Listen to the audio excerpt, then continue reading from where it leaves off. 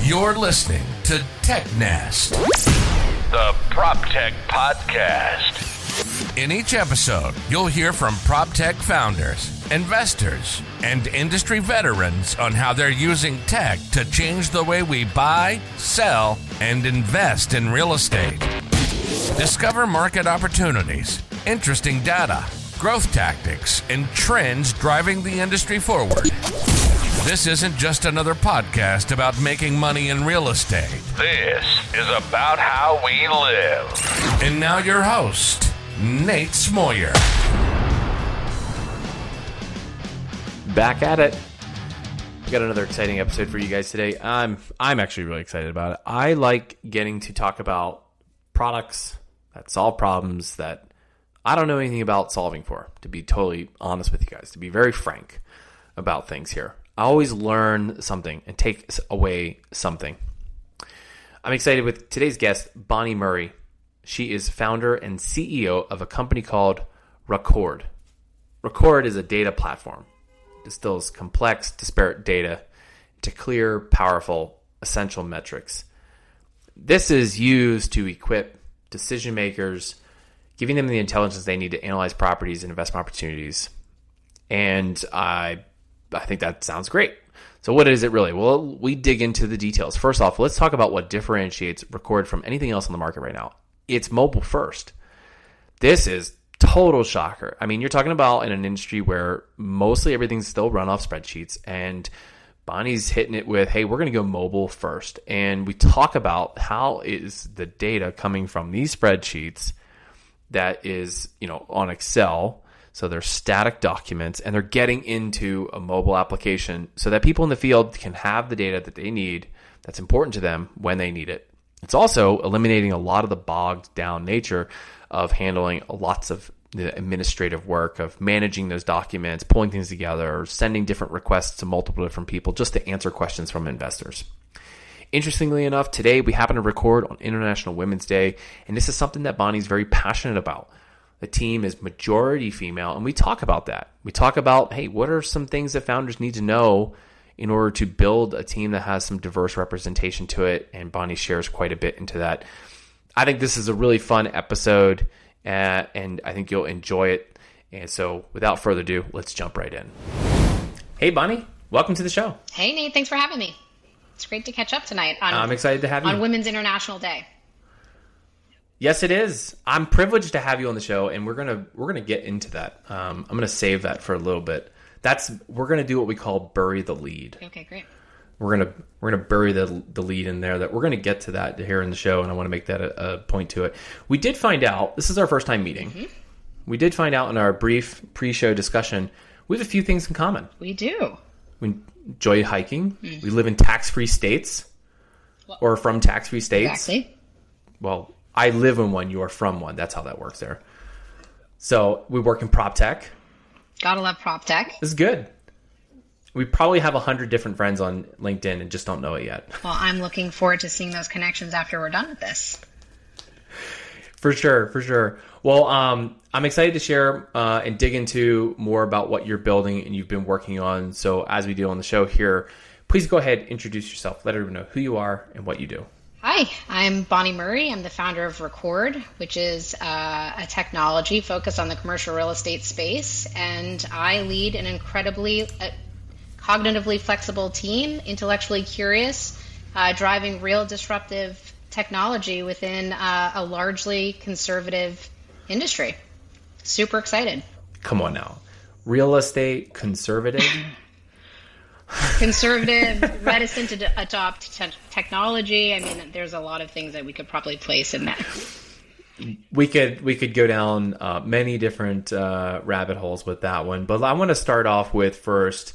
Can you fill me in a little bit of the background? Do you come from tech, real estate, or another angle that brings you to where you are with Raccord today? I mean, I always love the D, all of the above, so I would have liked that option, but I'll give you a bit of background.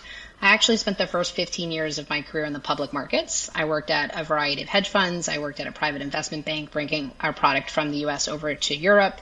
And then I subsequently, started to work in commercial real estate after having my second son and wanting, a better work-home balance. And, what I took from and what I was able to leverage from those 15 years in the public markets was really just the availability and transparency of data that existed through Bloomberg every day.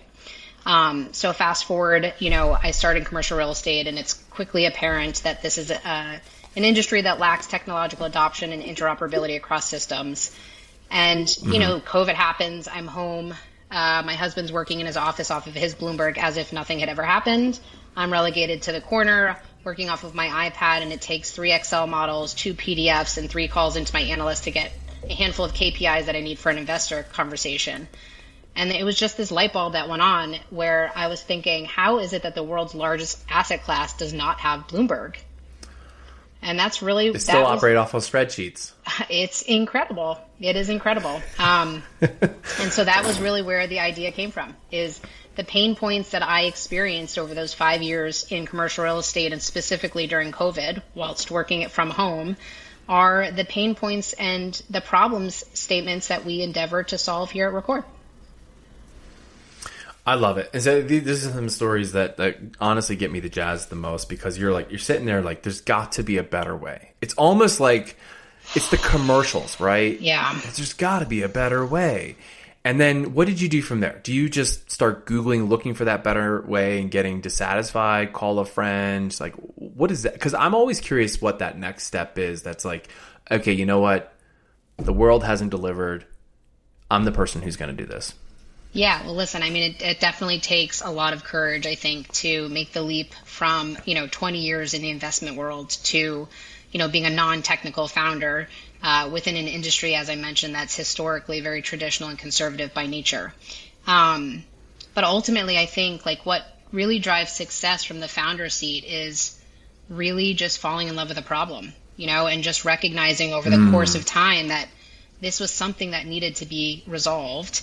And I truly believed that the market presented an opportunity where disruption is always a catalyst for change. And I don't think any of us really understood what was to evolve from COVID and how long it would take. But I saw it as a market opportunity. And I thought, you know what, if there's anything that's going to open the eyes of this industry, it's really the idea that no one was going back to an office 5 days a week. Teams were forever going to be geographically dispersed. And thus I wanted to build a technology that broke down the barriers of in and out of the office. Yeah. I tend to be in the exact same camp that you are. One of the reasons why we packed up and left Chicago, like we were talking about pre-show, and why I went to South Dakota, I was like, guys, we're not going back to the office. You can keep telling me that we got a date that it's going to happen, but it ain't going to happen. When they finally relented, okay, you can go remote. I was like, cool, because I'm going to be remote anyway. It's just I'll be stuck in my apartment and hating it. But so let's dig into brass tacks. Yeah. Fill me in some of the core functionalities that Raccord can handle today and the problems it's really focused on solving for. Yeah, so the technology right now, so we're mobile first, which is really one of our key differentiators. We are in the process of building our web infrastructure at the moment, which will be an extension of the mobile. But the mobile is really predicated on that thesis that, I wanted to build a technology that broke down the barriers of in and out of the office. Frankly, every service today is accessed through software, and every interaction we have is handled through your phone. In New York City, you can order your food, and you can order a car, and you can order a hammer and nails on your phone, but people don't have access to their data that's driving billions of dollars in transactions every year. So that's really the problem we endeavor to solve for, is really improving the investment process, creating one source of truth for investment teams, and driving efficiency in workflows. Got it. Yeah, I mean, and you talk about ordering from your phone. Have you ordered the helicopter yet? Have you done that? No. The Uber helicopter you can take from downtown in the city to the airport. I'm going to need a few more customers for that. I think it's relatively affordable, but I've wanted to do it. Okay, yeah. And so then, and I noticed the mobile emphasis. Yeah. First thing that was the first thing I noticed, and I was like, okay, let me wrap my head around this, because every time I hear there's a data interface, or we take data and make it accessible, or this is a service that aggregates data and then gives you reports that's actionable insights. Okay, we've all seen that copy somewhere. Okay, but then I saw the mobile first, and I thought this is this is very different. Was this a strategic play of like, because no one's doing it? Or did you have some technical advantage as well that, hey, look, if we go this route, we're going to be able to build a better product? Yeah, I mean, there are a couple reasons why we went mobile first. Obviously, first and foremost, I just firmly believe that, as I mentioned earlier, like every interaction you have is mediated through a smartphone. So having access to your data, to me, it's intuitive. What I would also say is what I recognize after 5 years in the commercial real estate space is teams are always on site, right? They're always on the property level. It's not like the public markets where you sit in your seat in front of your Bloomberg every single day and you don't necessarily need your phone. I mean, in real assets, you're constantly traveling on the road to the properties that you own. And so having access to that data while it's still on the road, and creating one source of truth for teams, some of which were sitting in an office and some of which were always on the road, just made natural sense to me. I think that, as we started to build out the features and functionality of the mobile application, we did recognize that we were limited in surface area, and that kind of drove the next step of our development, which is the web application, which is an extension of the mobile with some really cool new features that are very differentiated from what we've seen so far from some of the other tech players in the space. Got it. Yeah, and this, so the data that you're working with, this is the either private equity or the owner's data themselves, like it's their property data. Exactly. And how are they taking it from their current systems, which I'm just going to guess is a whole bunch of Excel spreadsheets. They might have something else. How do they get it from there into their phone? Yeah, so that's a great question. And honestly, I think this is what sets us apart from all of our other competitors that exist in the marketplace today. And frankly, a lot of the other just technologies that exist. So we've automated the data ingestion process. We've created what we call the data sync mechanism. We're actually looking to patent this. And essentially what that does is we are permissioned into our customers' folders or multiple folders where this data sits. Our technology grabs this data, pulls it into our S3 and processes it there and pushes it back into the mobile application. So automating the data ingestion process is certainly one of our key differentiators that we think our customers are really excited about, because naturally I believe that technology is supposed to drive efficiency. And what that means is it needs to reduce the amount of time it takes to get through a workflow, not add an additional step, which naturally is what happens when there's some sort of manual uploading of data. That makes a ton of sense. So like, I don't have to determine how to match the fields. I don't have to know, is it safe to say that even, not to say this like in a downward way, but like an admin, your business admin, not necessarily a data scientist, could handle and facilitate now setting this up and managing and working with the app so that the field team is spending all their time on doing what they're doing versus administrative work. Yeah, exactly. I mean, listen, you hit the nail on the head. McKinsey put out a study that showed that, investment teams are spending upwards of 40% of their time just collating data and creating analytics to help them draw insights and inferences from these complex data sets. That's real dollars. If you have a team of 4 analysts, each making $250, which is what these guys are making in New York City, maybe more, and you say you're spending 40% of your time simply manually pulling together data for, IC memos and investor deliverables and fire drills that happen very often internally, that's real money. So automating that process essentially opens up time for higher impact activities like deals. What deal team doesn't want to be doing deals? I would imagine all of them want to be doing deals. Exactly. So I'm curious on this, because I don't know. I don't know what the skills gaps may exist in both, assembling data, pulling the reports you need, and even knowing what reports to pull. I mean, to some degree, there's discovery until you understand what are the real levers, what are the real buttons that can move our business one way or the other. Do you think that there's there's an existing skills gap in data right now for real estate companies?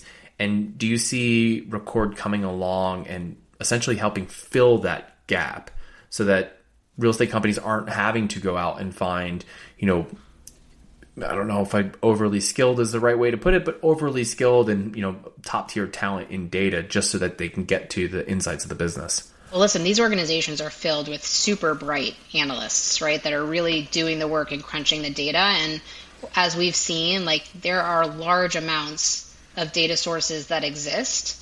We're not trying to replace these analyst jobs. What we're trying to do is we're trying to automate the manual parts of their jobs to save them critical time and to reduce the friction in the investment process for them. What I would also say is at the moment, these analysts are collating all this information, but raw data alone doesn't create value. It's the insights and the inferences that you can draw from these data sets that actually really do drive value. And so that's really where we're going, is the analytics component, the insights and the inferences that are drawn from these large amounts of unstructured data that we're putting in a structured format. Can you provide a few examples of that? So, let's say, I decide to go out and I'm going to build a warehouse empire out here in South Dakota, specifically meat processing. That's kind of a big deal out here. There's a lot of cattle. So I'm sure that there's probably a market for that. Walk me through, what are some of the types of reports, and it can be something else outside of warehousing, but what are some of the reports or insights that I as a customer would receive because of the tech powering Raccord? Yeah, you have the ability to break down your portfolio by fund, by asset type. You can see your geographical exposures. You can see your exposure by property type. You have the ability to see your NOI progression, both on an asset level and an aggregated portfolio level. Perhaps you want to compare, NOIs from one fund to the next. Having the ability to benchmark your underwritten information versus your actuals. So these types of processes exist internally that every team is doing on a regular basis. And what we've done is we've automated that for them. Got it. You did mention, the working on the desktop platform, and then, working through the Raccord website, there was two areas that I noticed on coming soon. So we've got a little bit of a teaser of the product roadmap to come. Can you share some and shed some light on that product roadmap to come of new features as well as some additional data being fed into the Raccord platform? Yeah, so the web infrastructure is something we're super excited about. We've spent a significant amount of time kind of developing that product roadmap. And one of the key differentiators that we think is this is not going to be just another software where you have, a standardized dashboard that you're given. Because what we've learned, obviously, throughout our journey here at Raccord is, every strategy and every asset is bespoke in their own way. So to try to standardize a dashboard and tell an organization that they have to view their data in one way, and it has to be the same way as the organization next to them, we would frankly not get any customer adoption. And so one of the cool features that we're building on the web infrastructure is we're allowing the customers to essentially build their own dashboard. So we have a handful of KPIs that they can choose from. We have tons of charting and analytics that they can choose from as well, and they can basically build their own dashboard. So what you'll notice is a lot of the features and functionality that exist both on the mobile and the web really do pay homage to some of my days in Bloomberg. We have within the mobile application an RSS feed that we set up, which essentially pulls in, news from a variety of different news sources, because I remember the days of having Bloomberg where my news was scrolling at the bottom of the screen, and then, fast forward to commercial real estate and you have to go to 6 or 7 different websites in the morning to read your news, which I just thought was archaic. I think having the dynamic, the ability to build a dynamic dashboard will drive a lot of value, because it really allows the user to view their portfolio and their data the way that they need to.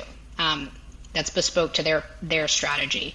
Another very cool feature that we're building out with this new database schema is having the ability to query the data, right? So having the ability to pull in your NOI across your entire portfolio or across all of your funds or from one asset to the next. And so, we continue to kind of develop that roadmap. There's a couple other features that I don't want to highlight. We want to keep them special for our customers, and we're testing them in the marketplace right now. Yeah, so if that's really interesting to you, you just got to be a customer, and then you can find out what those what those new features are. Exactly. Exactly. I want to shift a little bit here. I want to talk a little bit about sales and marketing, and day to day marketing is what I do. And so the name Raccord in of itself is very unique. Can you tell me a little bit more about the name? Where does that come from? Yeah, I would love to share that. So Raccord means connection in French, which is a language that I'm fairly proficient in. I minored in college a long time ago. And really, as I was kind of starting to think about what I wanted to name this endeavor, I really was looking for something that was tangential to data or connectivity, because we were building a market disruptive technology that really provided automated direct access or direct connectivity into internal data. And so that's really how I landed on Raccord. Were there any names you left on the cutting room floor that just weren't going to cut the mustard that you can share? Like any of the ideas? I'm very interested, and I'm especially interested. Did you have anything that started with like RE something and then something CRE or something nothing. Like that? That never crossed my mind. Never crossed my mind. I mean, listen, we serve the commercial real estate space, but we're a data technology company. Yeah, which can go beyond just real estate applications.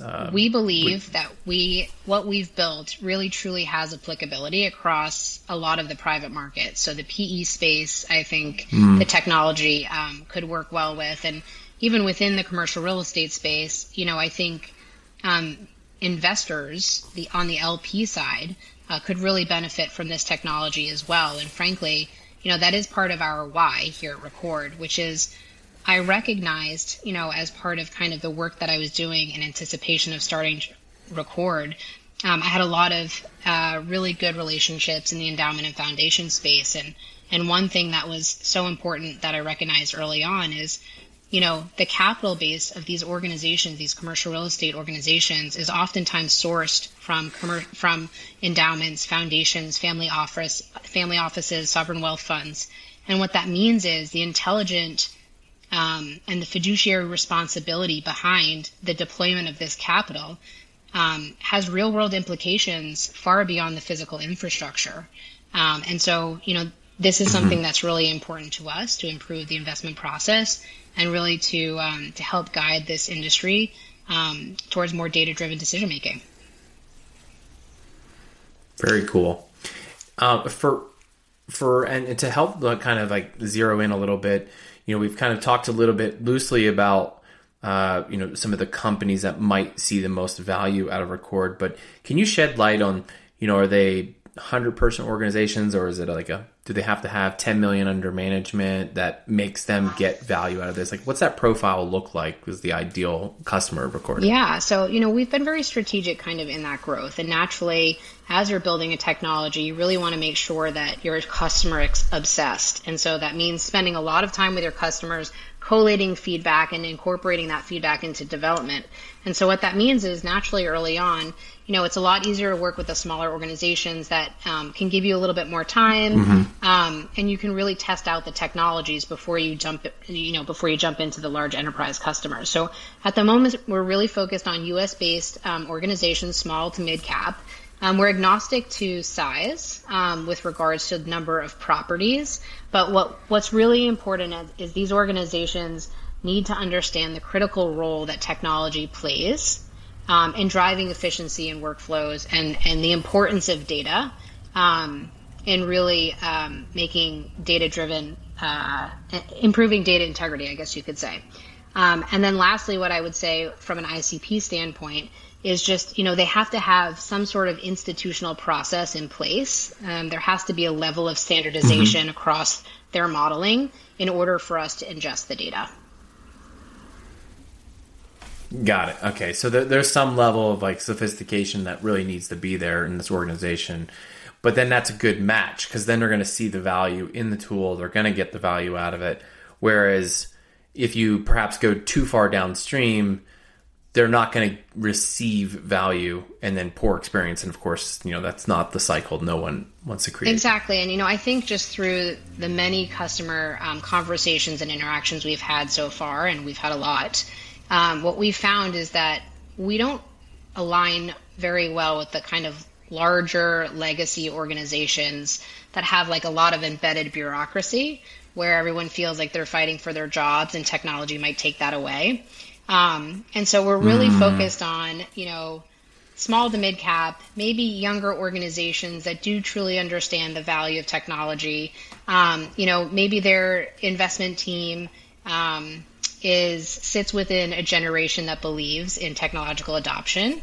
And that's, something something we've seen across the industry, I think, and will continue to see, is just kind of this rollover at the senior leadership level. And the reality is the next generation down, they're going to demand technology. They're going to demand more efficiency in these processes. And so those are really the organizations and their people that we're targeting. And when it comes to your go-to-market and how you're reaching these organizations, what's really been the key driver for you guys in gaining adoption and seeing growth? Yeah, that's a great question. So I really leaned heavily on my network initially. And obviously, we have an incredible group of investors that have been staunch supporters of ours from the very beginning. And they, too, have been very supportive of us and helped drive kind of our pipeline development. And then, starting to really get out there and gain a little bit more brand awareness and visibility through these types of conversations has been super helpful as well. I was a guest speaker in a class in NYU last week or 2 weeks ago, rather, for an entrepreneurship and innovation class at the Shack School. And, I'm talking to someone from there who runs a family business. They own a bunch of multi-family assets down in the Southeast. So, I think it's just a matter of getting the word out and sharing your story and your journey with people. And, we've had a lot of great reception so far. So I feel incredibly grateful for the earlier adopters. I'm looking forward to listening to like all the subsequent podcasts that you're on. I'm hoping that TechNest is like one of the earlier opportunities here. And then that way the future answer is like, well, we were on TechNest. Definitely. And then from there, we just kept on to pushing it forward. I know you're still a relatively young company, a new idea and what you're working towards. But with that, especially in the early days, like you're trying to figure out what works and what sticks and what's really going to be helpful and not helpful. Is there any assumptions you had, even with the clarity you had in your idea? Did you go into this with any assumptions that have turned out to be wrong that you've had to kind of pivot away from that you can share? I feel like that's a loaded question. Yes. Do I feel like there are... I felt early on that this would be an intuitive technology that people would just be like, of course everyone should have Bloomberg in the world's largest asset class. Or of course we should automate these workflows. Like why should I spend 40% of my time? But I think like behavioral economics is interesting. And I think just the amount of time that it's taken to refine the product, I think was something that I didn't anticipate. It's spending a lot of time with customers early on was extremely helpful in driving our product roadmap. What I would say is as a non-technical founder, it was a very quick and crash course in engineering and developing a tech team and building a product, all the while building a company, and, trying to drive marketing and sales and trying to develop a young team, some of which I've had to upskill. And so, I think it's all been a really incredible journey. But what I would say is entrepreneurship is very similar to motherhood in that there is no roadmap. And there's a lot of twists and turns. And, every day presents a new challenge, but it is incredibly rewarding. So I'm grateful to be here. There's the famous quote, everyone's got a plan until they get punched in the mouth or something along those lines. It's a Mike Tyson quote. So, fair enough. But that was the first thing that came to mind. I was like, well, yeah, life can kind of do that to you, and also business can kind of do that to you. And what seems like the obvious aha moment, but going into a legacy driven industry, there's reasons why these things haven't been done. There's hidden barriers and hidden objections and political reasons to overcome here. Is there anything that fuels you or really drives you to like consistently push past those barriers, especially since you're in such the young stage where you just described you're doing 10 or 12 jobs, but you can't afford to do them at a low level. You have to do them at a very high level. Is there anything that you kind of look back to or look to that keep you moving forward through those barriers? Well, I'm a distance runner. I've run We got another thing in common. Yeah.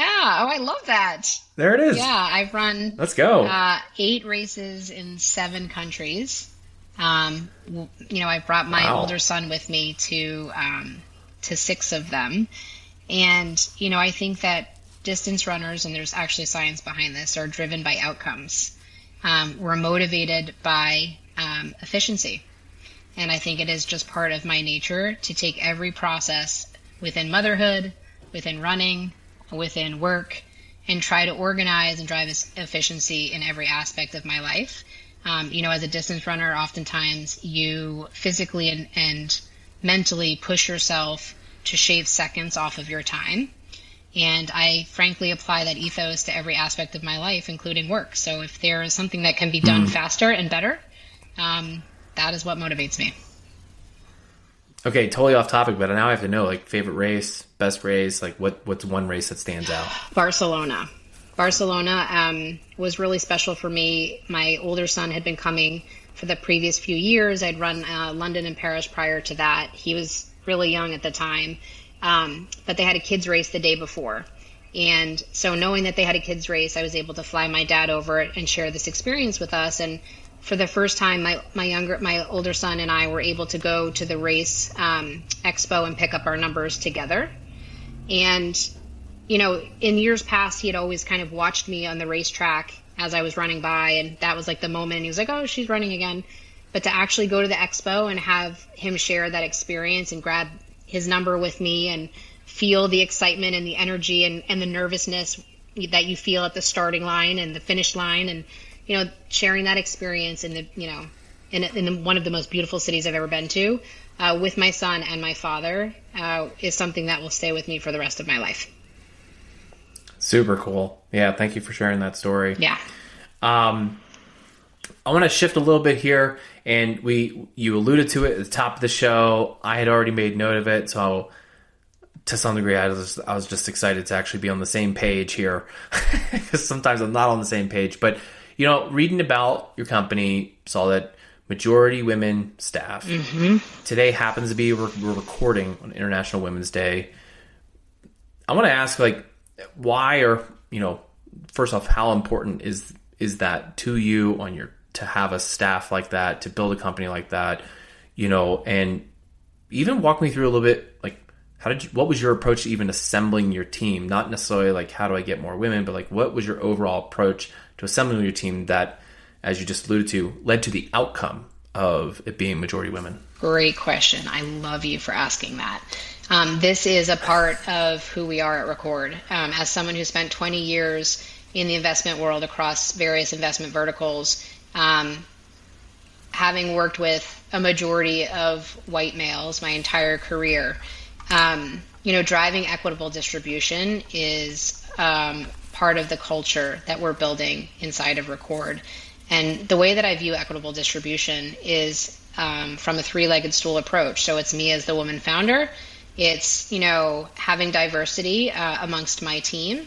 And then I intentionally carved out 1/3 of my capital base for women and diverse founders as well, because naturally, if you have an exit scenario, or I should say when we have an exit scenario, you want that capital to flow back into the pockets of a diverse group of individuals.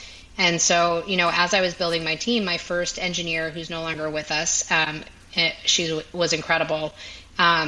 She was from Mexico and came from a small town in Houston And her and I shared a lot of our kind of upbringing and the journeys that we had to get where we were as women leaders. And, that was something from the outset that was incredibly important to me as I built the organization, is just ensuring that, there wasn't just gender diversity, but there was also ethnic diversity. So I have representation from India. We used to have someone from Bangladesh on our team, obviously Monica from Mexico. Saya, who's still on our team, is amazing, from Japan. My director of engineering, although he's not a woman, is a U.S. Navy vet. And so, this is also something that we really try to be thoughtful about. And, I think one thing that is spoken about a lot less is the idea of upskilling. So my director of operations was a nurse in her former life before she had 3 young children. And subsequent to COVID, she wanted to go back to work and recognized that being a nurse with 3 young children at her home wasn't an option. And so, I gave her this role, which she had no experience in, to try to get her back into the workforce after being gone for 7 years. And she exemplifies everything that you would look for in a leader, and has done a tremendous job for our team. And so these are things that need to be talked about more, and I'm excited to talk about it on International Women's Day with you. Yeah. What's something that, because there's plenty of other prop tech founders who listen to the show as well as investors. What's something that you would, share with them or want to share with them of like how they can go, like practical steps they can take in building out a team that has a little bit more diverse representation? You just have to be committed to doing it, because there are so many amazing women out there that have the ability to do any job that they're given. And so I think what the world is really good at is boxing people in. And so I think giving people opportunities and making sure that you're doing the work, that these individuals exist out there. And, women, I think, have a hard time sometimes standing up for themselves and asking for things, or applying for a job that they don't necessarily think that they have the skills for, or asking for a promotion that they don't necessarily think that they deserve. And this is something that, men need to become more cognizant of, and really empower women and empower everyone on your team to have a voice. That's really important to us. It's very cool. So I was just thinking about something here for a minute, because I'm thinking about all the resumes that I've reviewed over the last few years, and I can't say definitively, but anecdotally I can say I tend to see what it looks like. Women they have a senior role to what I have offered. And then I do see on the other end, I see the men who are applying have a very junior role to what I have offered. And I'm like, it's a misalignment for one thing, but it's like, I can't, like, it's a non-fit in either way, because like right. One, I'm like, you're 2 steps beyond this. Like you're going to be held back. That's not helpful. And the other one is like, appreciate the gusto, but honestly, you're going to have to fill in the box 2 and 3 first, before we can really get there. So it's an interesting thing, and I can only say it anecdotally. I can also say, though, in the last, let's say, 3 years now, of like the little bit more than a dozen hires, I think I've actually only hired 1 guy. Now that I'm thinking about that, and I don't think that's intentional. I think that's a little bit like marketing of the field and marketing. But either way, I would agree with you. I tend to think that there's a reason some teams are more diverse than others, and there's a level of commitment to that. For what it's worth, one of the things that I'm pretty passionate about that I think helps with that is I do not care about college degree. I like that to be off the table. Everyone thinks like, well, you went to college and you got the benefits of it. Like, well, that's debatable, but I don't think it's that's one of the areas I look at. I'm like, not everyone's going to have opportunity, and there's lots of people who have the hustle and they have the ability to learn and the grit. I'll take that all day. Yeah, listen. That you're going to build a phenomenal team. There's a lot to be said for attitude and aptitude, for sure. Yeah. Well, we're going to shift a little bit here before we get to my favorite segments of the show. Small question, but kind of wrap the bow up here a little bit on Raccord. so many different things happening in prop tech. Real estate's been seeing waves of very highs, very lows. The funding environment, interest rates could not be any more wild. There's questions of what's going to happen. Is there's this impending balloon rush on loans where are investors going to be handing buildings back to banks? Are they going to be doing capital calls?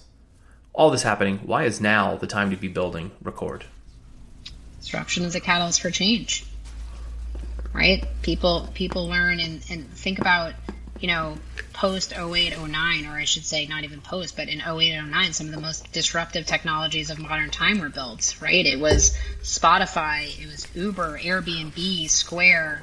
I mean, you name it. There's there's a large amount of the most modern technologies that exist today that were born out of those disruptive times. It forces people to rethink and refocus. And my hope is we're going through another one of those moments. There it is. Well, Bonnie, we're going to shift here to the bottom of the show, last two segments. First one here is what I like to call For the Future.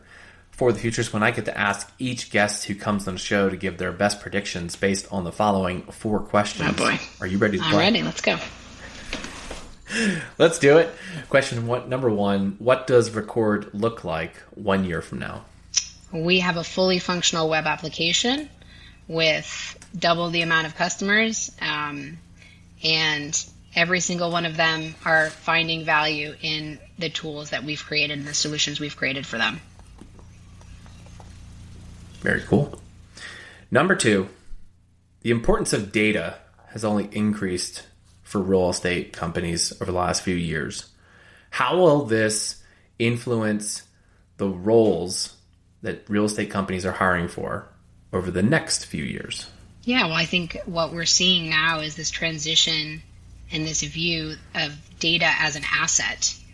So having data literacy, I think, is going to be something that's necessary for anyone that sits on an investment team and anyone in a decision-making capacity. All right. Question number 3 on For the Future. What's one industry trend you think will continue, but you wish would go away? Industry trend that I wish would go away. The lack of technological adoption. Hey, that's real. It's real.